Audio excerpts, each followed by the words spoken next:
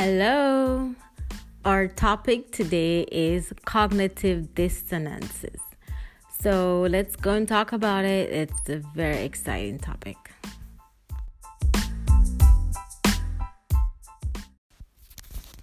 First, we are going to talk about cognitive dissonance. We're going to talk about the definition.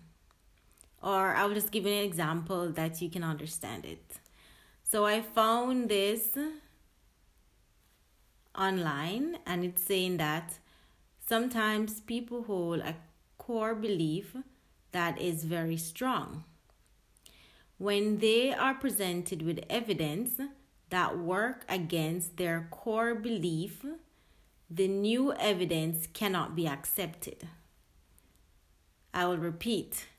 When they find evidence that works against their core belief, that cannot be accepted.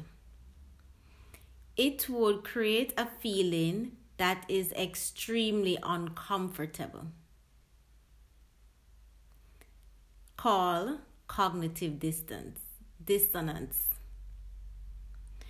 And because it is so important to protect the core belief, they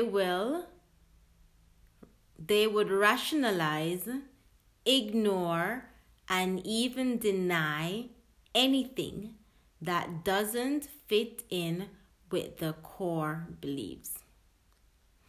Now, this topic I think is very important because I've seen this on a daily basis. I am seeing this on a daily basis even with myself. I came across some recording from Les Brown the other day, and he was saying a lot of times people are conditioned. Well, we're all conditioned, but the problem is that we don't realize what is the force that is working against us. We're unaware of it, and therefore we lead lives of repeating certain behavior, thinking it's normal, thinking it's our choice. But it's because of the conditioning and the forces that we are unaware of that keep us locked in. And really, one way to escape this is to accept that there are forces. The society is built to make you uniform. It is built to stamp out any individuality. So if you can look out in society needs conformity. Hence, that's why you have different groups who will accept certain behavior and another group that will not. It's all about conformity. It's all about control. But these forces, we are so accustomed to it, we don't realize that we're actually applying this method to keep ourselves in this trap. Now, when you think about cognitive dissonance, this gives you a cue in your conditioning. I know a lot of times you may be striving to do a particular task, or you may come across a certain situation or circumstances, and you have an ideal way to get out of it, or an ideal way might be presented to you.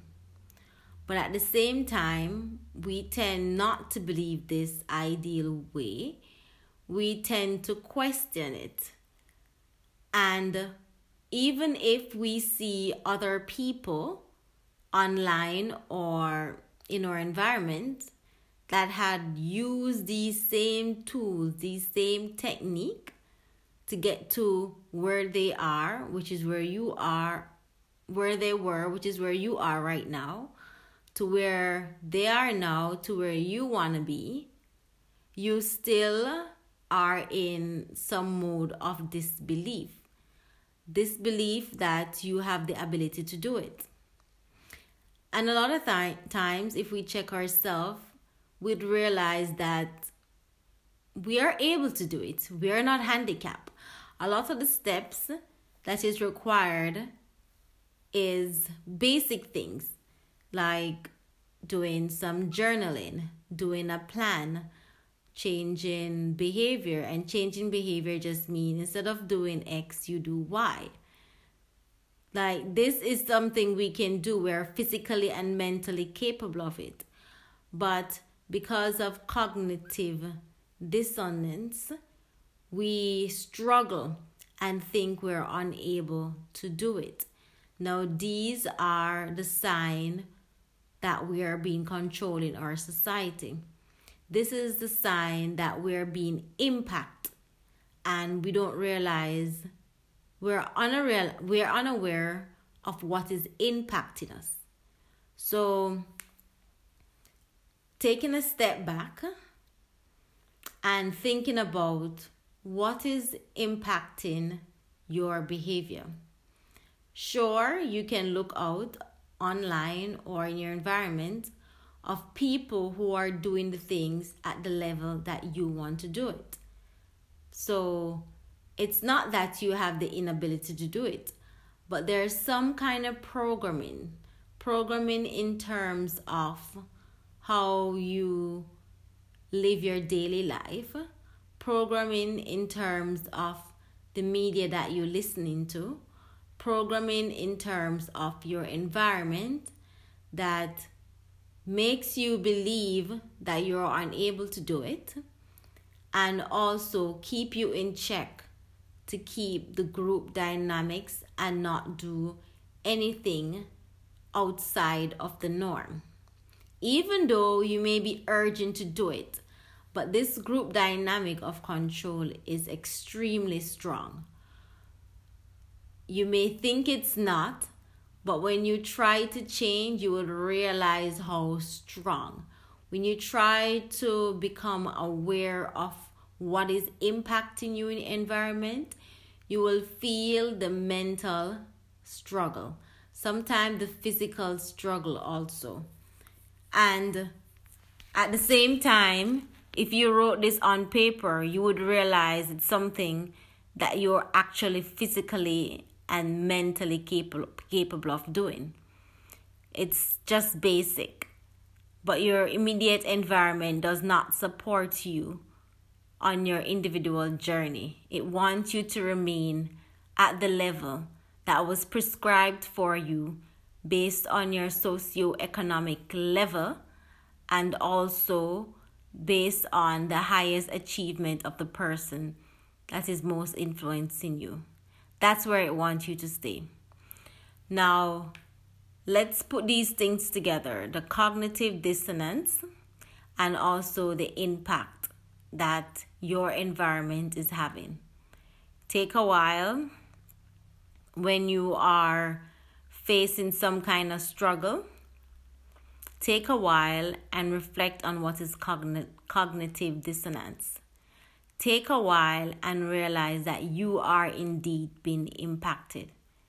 Because if you open your mind, you would even realize somebody 2 doors down, your neighbor, doesn't have this problem. They probably live this way on a daily basis.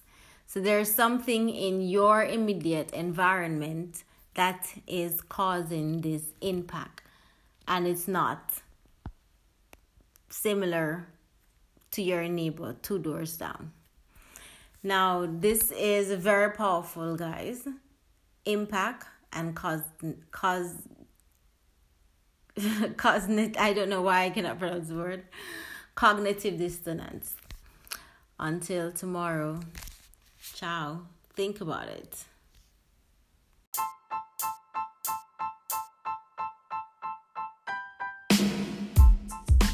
This is Nicole. We spoke about cognitive dissonance, and also the invisible impact of your society keeping you in line.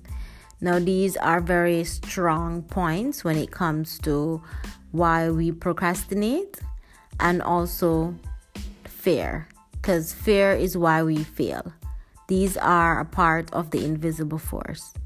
Now I want you to meditate on it, think about it, make slow your decision, because your default is your programming.